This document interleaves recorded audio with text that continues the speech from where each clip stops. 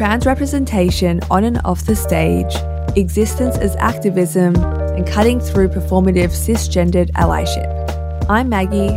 And I'm Jasmine, and you're listening to Culture Club. This is our monthly interview with a person we find interesting and that we think you will too. We acknowledge that the Wurundjeri Woiwurrung and the Gadigal people are the custodians of the land upon which we live, work and record this podcast episode. We would like to pay our respects to elders past and present. Always was, always will be Aboriginal land. Janna Anderson is one of Australia's most exciting emerging actresses. She's a recent graduate from NIDA and has just starred as the protagonist of Overflow, a powerful one-woman play about a trans woman in a club bathroom. Today, we're joined by the Sydney-based actress. Thank you so much for joining us today, Janet. We're so happy to have you on Culture Club.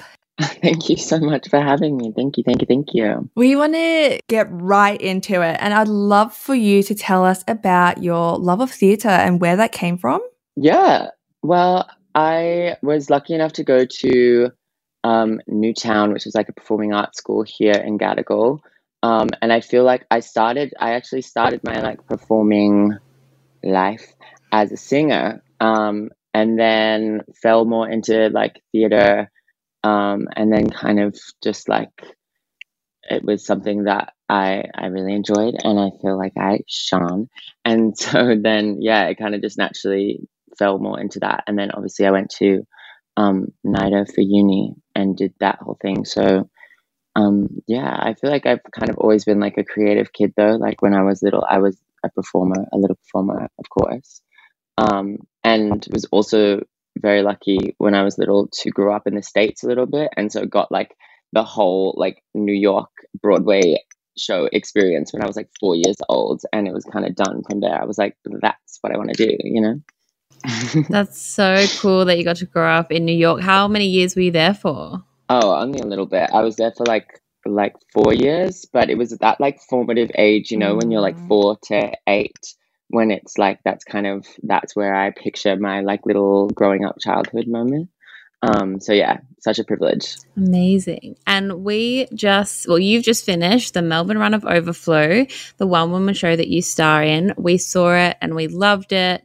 But can you please tell our listeners a bit more about the show? Sure.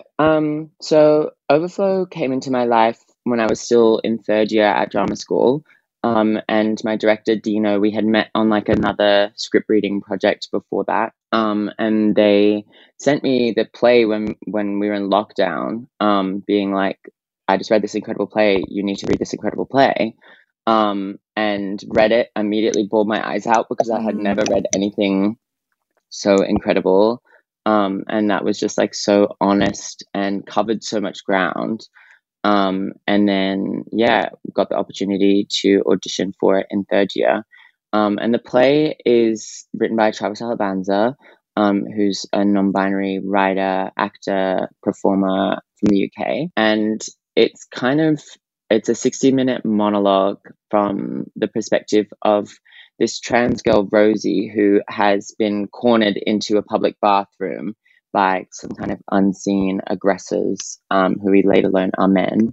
And she, is kind of deciding what to do and whether or not to like kind of fall back into her friendship ally with this cis girl, Charlotte, who she grew up with, who doesn't really see her for who she is, or, you know, falling back into community with her other bestie, Z. And it's kind of just this long journey that you go on her with like this mounting pressure of the men from outside who keep like banging on the damn door. And yeah, she then, spoiler alert, well, I guess the show's over now, but she then decides to flood the bathroom, and that's why the show, I guess, is called Overflow, because she just like completely wreaks havoc and becomes this like feral trans monster, which I love and was so fun to do every night. And just like gets to be so honest and so brutal with everything that she is feeling, which is such a rarity for kind of any female character, let alone a trans female character, to be able to just like get ugly, and like really there's a moment in the show that we call like the men monologue, which is like Rosie just has like 2 minutes of straight like I guess vitriol for like the cis women in her life who have just abandoned their trans sisters and aren't showing up when they need to be. And yeah, I love just letting rip and kind of making eye contact with all the cis women in the audience is hilarious. So yeah, the show is a very impactful one. Yeah, it was incredible because I think like I've been in that particular room at the art center before, but I've never seen the stage kind of set up in this way, and we get kind of like a corner of the pub, like the bathroom, and then I was like, oh, why is there so much space between us in the audience and you? And then as soon as the water starts, I'm like, oh, that is why. Yeah, there's a splash zone for sure. Splash zone, yeah. I heard like in the, because they did it in the UK, I think so this play was written in 2020, and I think maybe they did it in 2021 when there was like a lockdown happening. And someone I met had seen the UK production and said that the people in the front row were like absolutely getting wet, and which is cute as well. Like you come to Overflow, you're gonna get wet, but it is 4D experience. But yeah, we make sure that there's like padding between me, because I promise you, like I'm going crazy in that bathroom. I'm just letting loose. I'm throwing shit. I'm getting as much of the water out of the sink as I possibly can. So yeah, there's precautions in place. Yeah. Another incredible thing about this particular production in Australia is that Overflow marks the first time like an all trans and gender diverse team have come together for a mainstream Australian theatre production. Even Travis Alabanza, who you mentioned before, was like they'd never been part of something like that in theatre at the time of them being interviewed. What do you make of this milestone? Yeah, I mean, it's a little hard to sit with in like the full gravity of it. I think like often, doing the show, you put everything into it and you're so busy doing it. But something that's really nice that we've been able to do on tour is that we've been put up in like an Airbnb all together, me and the crew and my director and stuff.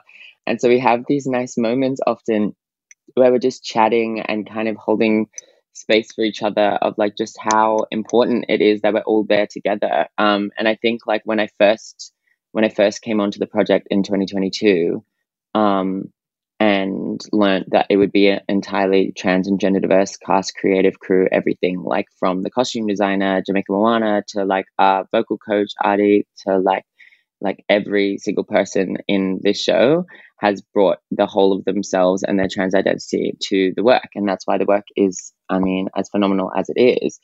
And so I think the fact that we're all like a trans and gender diverse crew just like means the world to me, because I think the work would not be as strong as it is, or I guess as honest as it is, or reflective of like so many different trans experiences, not just Rosie's. So like I would say like the fabric of the work is made of the people who got to be part of it. And so like I think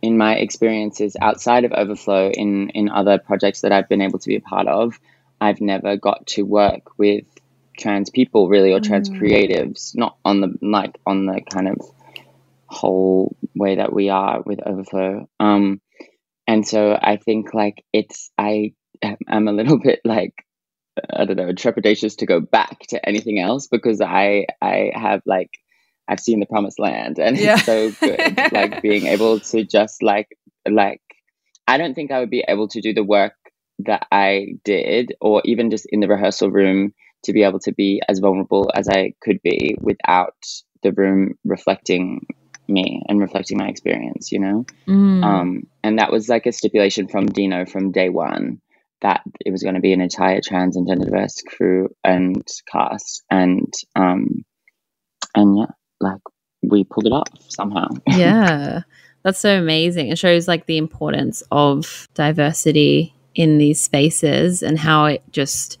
will only ever enhance something.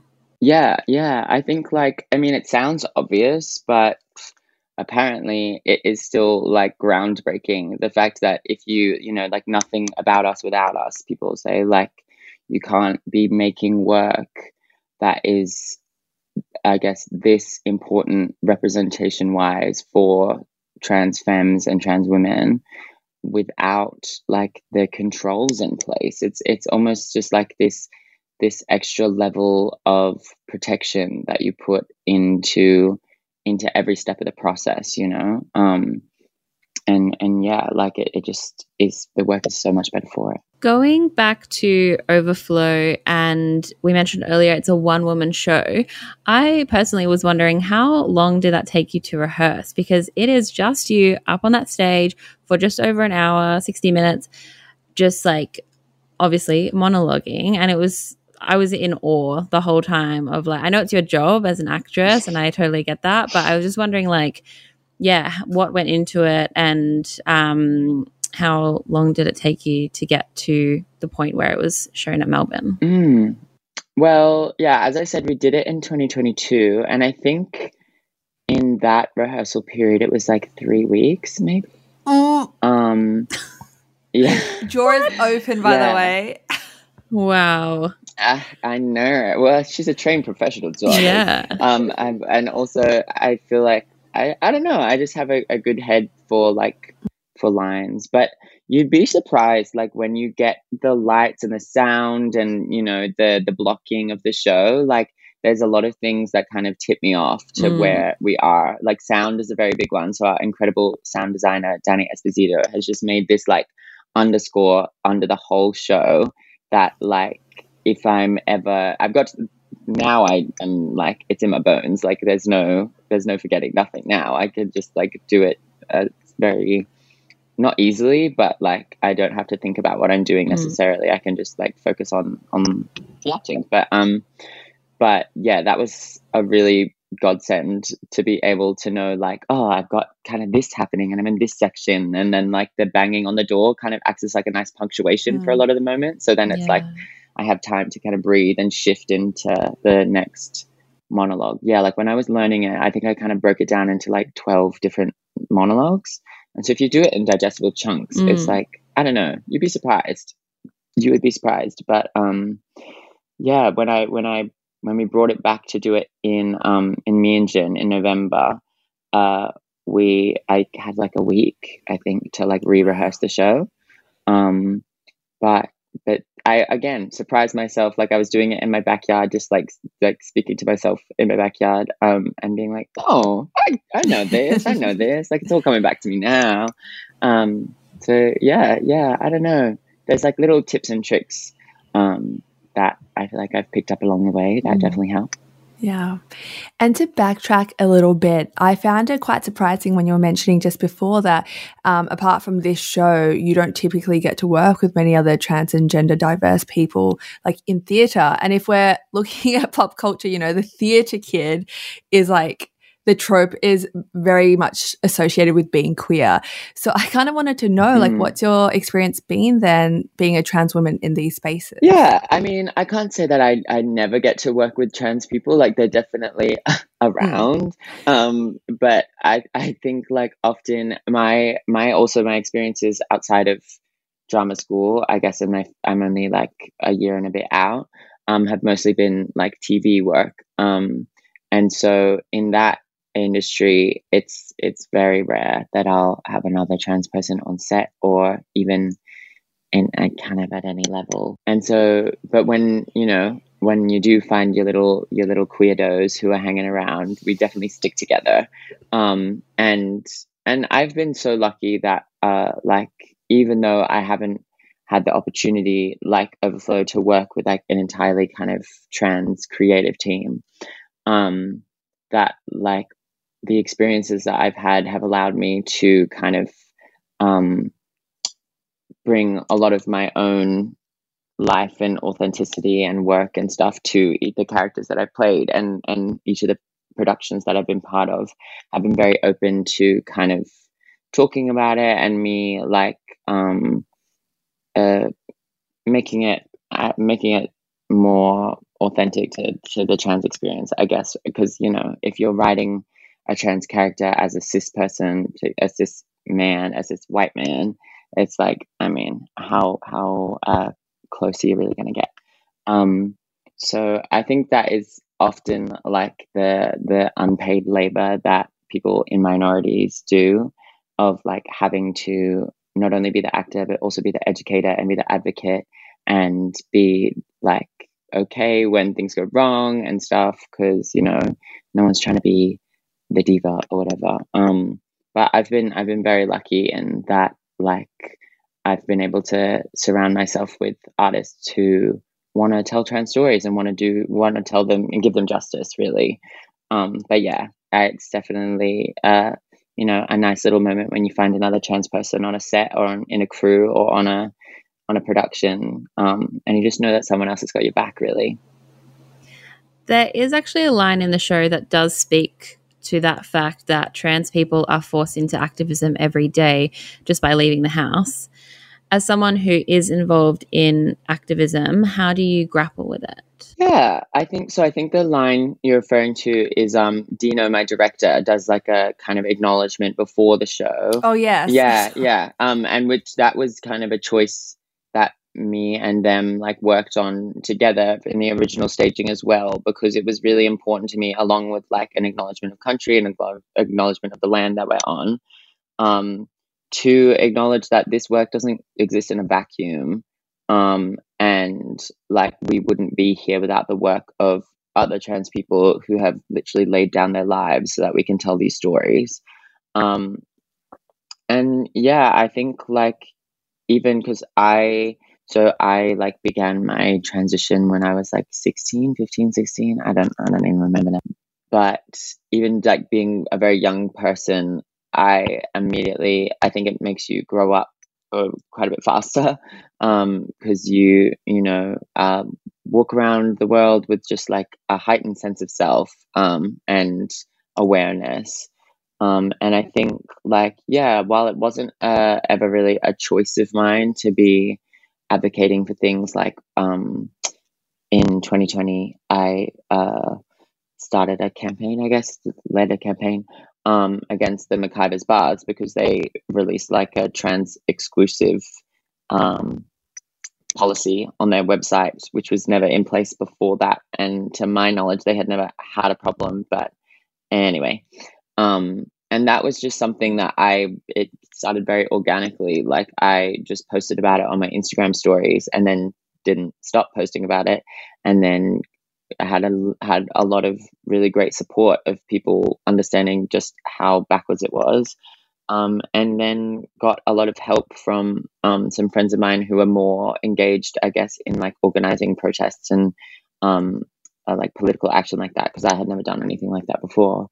And yeah, managed to reverse the policy and got some good media coverage and stuff. And it was just like a moment of, I guess, like awareness that was made in 2020 that wasn't necessarily there before.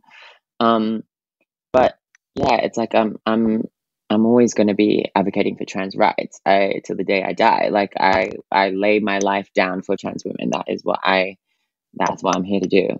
And so it at times can be exhausting, and can be draining to have to constantly be seen at times as like a figurehead, especially of this show. But like in any interview that I do, it's always the point of topic, and that's fine. Like that's the work that I've chosen to make. But like we had an experience on closing night of the shows in Nam. I was actually still in the dressing room getting dry, because in the show I get extremely wet, so it often takes me a long time to get out of the dressing room.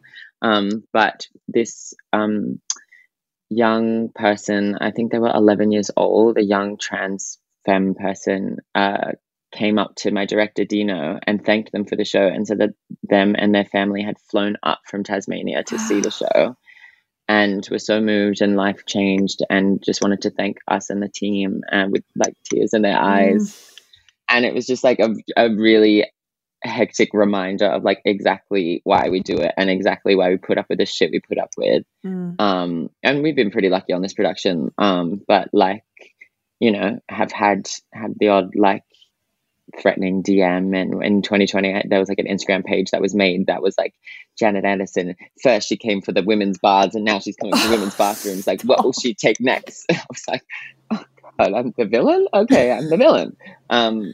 So Wow. that was crazy, but yeah, it's just like just such a gorgeous reminder of like it all pays off. Like doing this show, it does change lives, and like I've had so many beautiful experiences with particularly trans women after the show who have been nice enough to come up and talk to me, and I'm always willing to give them the time of day, and just like share exactly how the work made them feel and how I feel about the work, and like just the power of seeing us on stage like is never ever lost on me.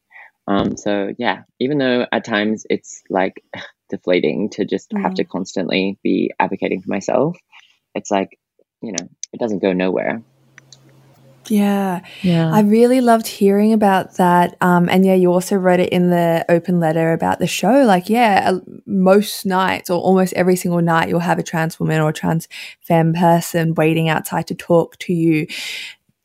I know, I mean, it was so beautiful what you said that you will always hold space for it, but does this ever get like taxing on your soul to always have your like gender identity at the forefront of everything and having to lead like with this? Well, I guess that's like a much bigger topic of like, as a trans person, and like I guess in the trans community there's kind of there's a term like passing or passability or whatever, like whether or not you can walk through the world and be perceived as a cis person. And in some spaces I can pass, and in some spaces I don't pass, because I'm also 6'4", and have like quite a low voice, and I don't apologize for any of those things. And so I think that like I'm walking to the shops as a trans person. I'm on the bus as a trans person. Like it's not something that is ever not on my mind. I think the only time when I really do get to feel relaxed and I get to, I guess, let that part of myself go is when I'm surrounded by trans people, and when I'm with community. And it's in those moments, even though that is the reason that we're all connected, and that's the reason that we're all in whatever space we're in, those are the moments that are the most freeing, because I'm not having to constantly play that weird guessing game of like, oh, has that person just like clocked me? Am I unsafe in this moment? Who knows? I will find out. And so like, yeah, I guess when I get to share, when these people who come to see the show, when they get to share with me and I get to do that, I don't know, it's like, that is kind of the most calming of moments. I guess in a weird way. And especially, yeah, when I'm in the rehearsal room with my crew, and director and everything, and we can kind of just exist and not worry about a lot of the bullshit, because we know we're all coming from the same place. And while all of our trans experiences and journeys are like very different, like we just can all like talk about other shit. I think there's a line in a show when Rosie's talking about her best friend Z, and she kind of talks about like, what is the line? Oh God, I've done this show so many times and now I'm forgetting it. Like how gender's the least interesting thing about Yeah. Two trans girls who started their transition at the same time, who talk about everything other than the fact they are trans. Yeah. And that is like so real, like that I cannot enough like talk about how like when I'm with my trans sisters and stuff, yes, we talk about like, I don't know, trans things, like we talk about like femme queen things, but like we're not just waffling on about like all that, like I don't know, we just exist together. And I think often with like cis people or cis het people, that is like the first thing that they are asking me about, or that is kind of seen as like, I don't know, the most interesting thing about me. And in some ways it is, but in some ways, like, I don't know, I got other shit going on, girl. Yeah, and on that point, there is a big line, big through line in Overflow about a cis friend's performative allyship. Can you talk about your experience with people like this in your own life? Did you draw on any experiences you've had for this character? Yeah, I think, like, we were actually talking about this the other night in my little Airbnb.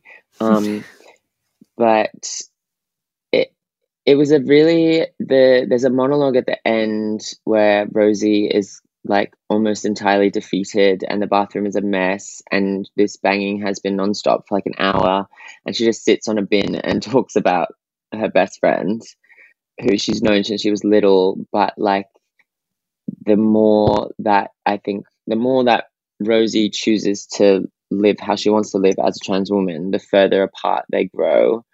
And she talks about how, like, this friend Charlotte surrounds herself with people who aren't safe for Rosie to be around.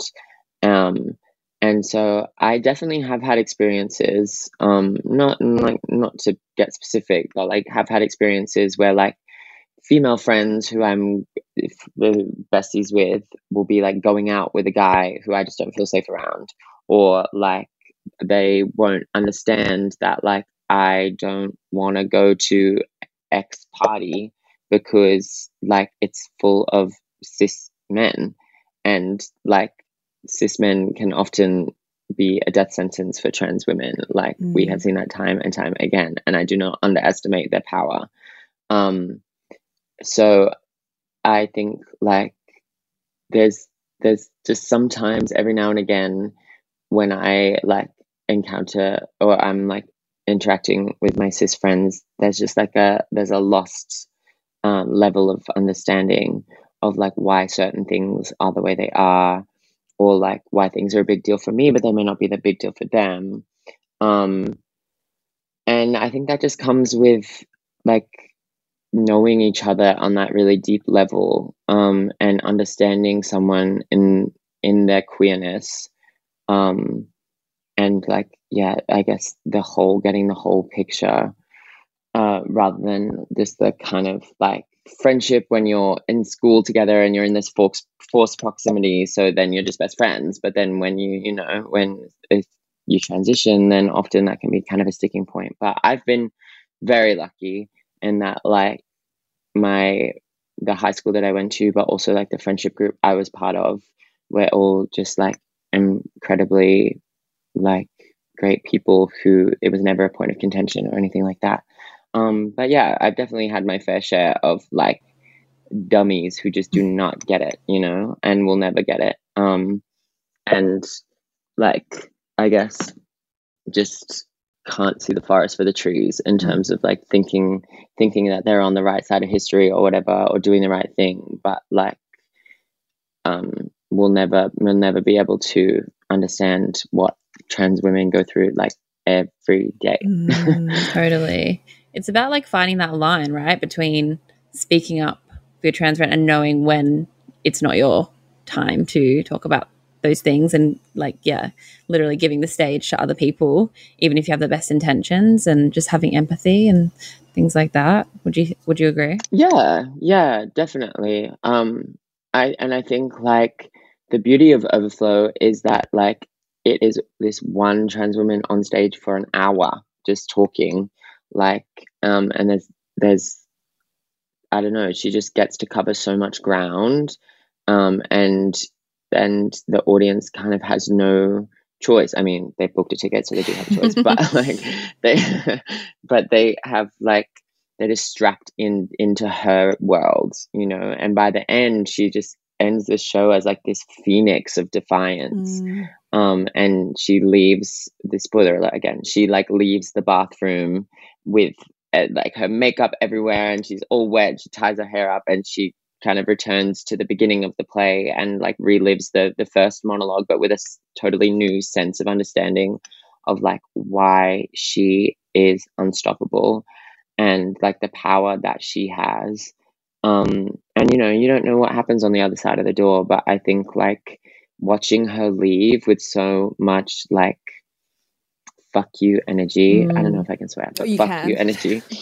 Okay, good. Oh, I've been holding back. I think is just like so delicious, and almost every like trans woman that I meet after the show, that is like one of their favorite moments, you know. So powerful. Yeah. So good. I have to say though, when you've got like the hair pushed back with the water, you were giving me Taylor Swift Reputation energy. Like fully. I was like trying not to turn to Jazz and like tell her halfway through the show, but that was 100% what it was giving. Taylor Swift Reputation. Okay, cute. I'm like, I can't say that I've ever really engaged with Miss Taylor's work, but So fair. I but yeah, I would like to think that she's giving maybe like, what's that Bond girl who like comes out of the water and is in like the bikini with a little knife? Yeah. Like, like Halle Berry in Bond. That's more the kind of the look that I was going like for. femme rather than fatale Miss Swiftie. era. Yes, yeah. And yeah, she's just like, by that point in the play, so much has happened.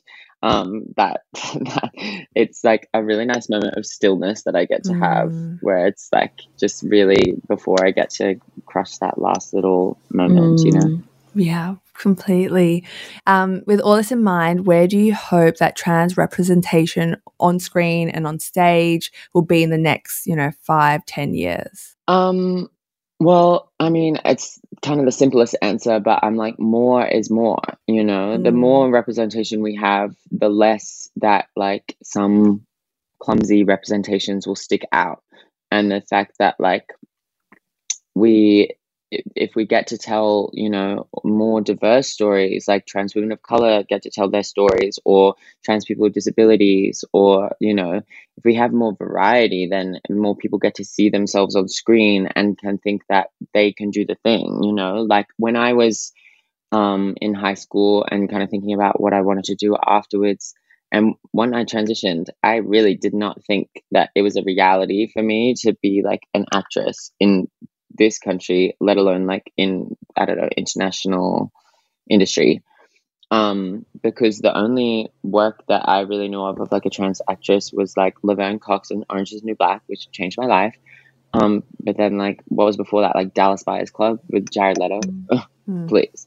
And so yeah, it was just like the facts weren't facting. Like I didn't actually see the work being made that would sustain a career.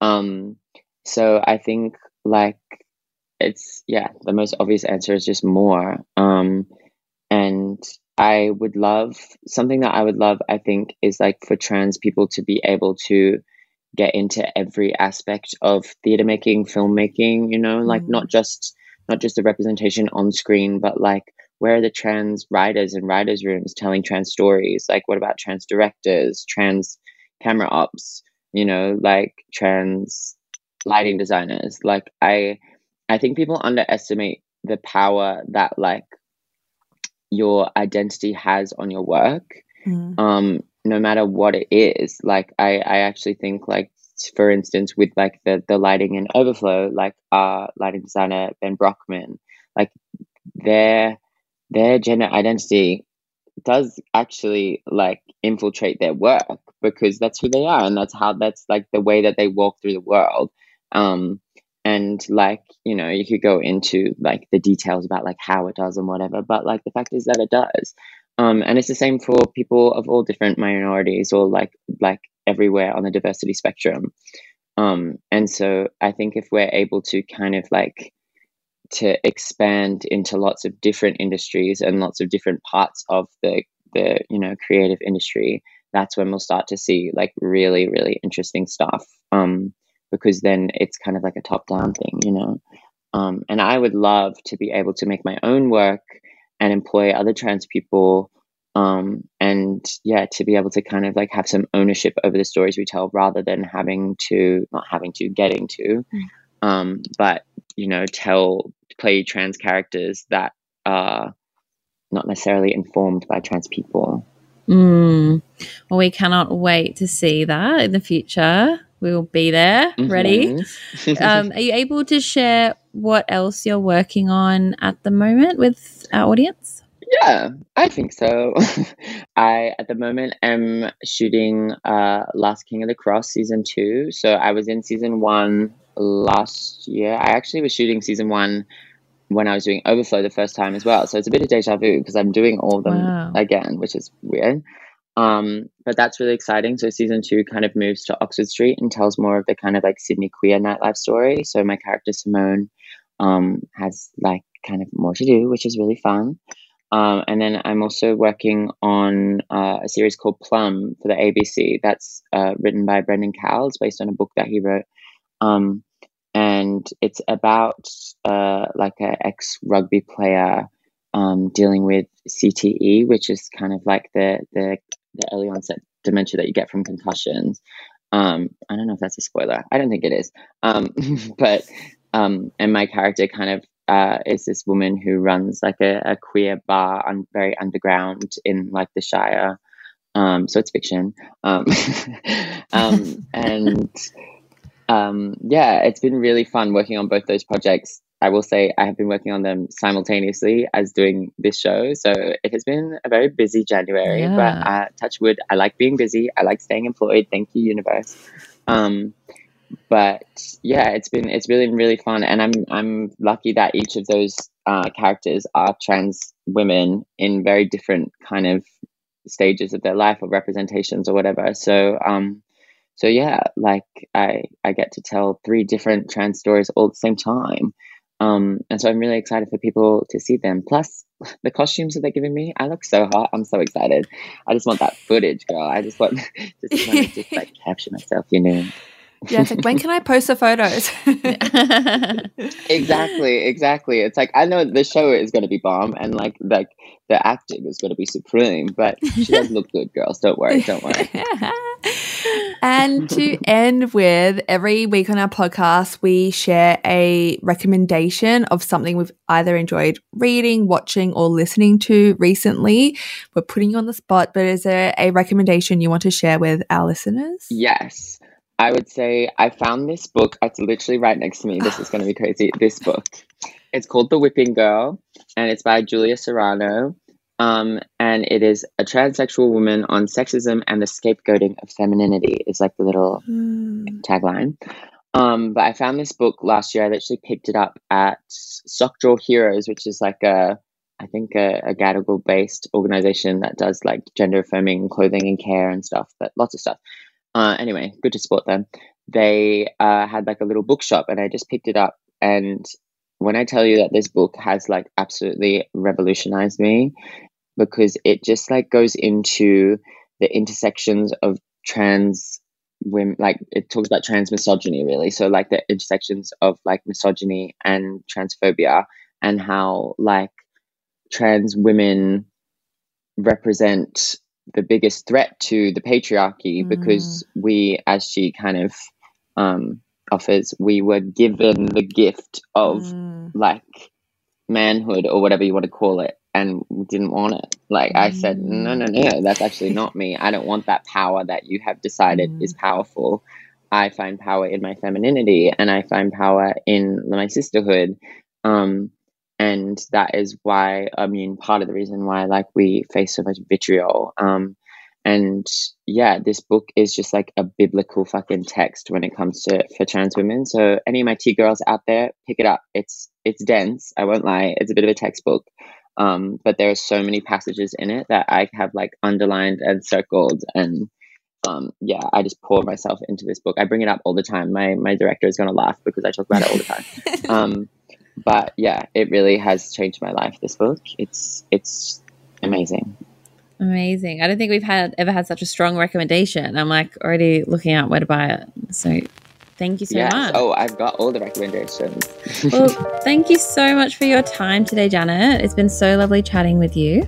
It's been so lovely. Thank you for having me. Thank you. I love talking about Overflow. Like it really is a privilege to do the show and to bring it to NAM audiences, to Meanjin audiences everywhere. And to be able to share it with more trans people is like the goal.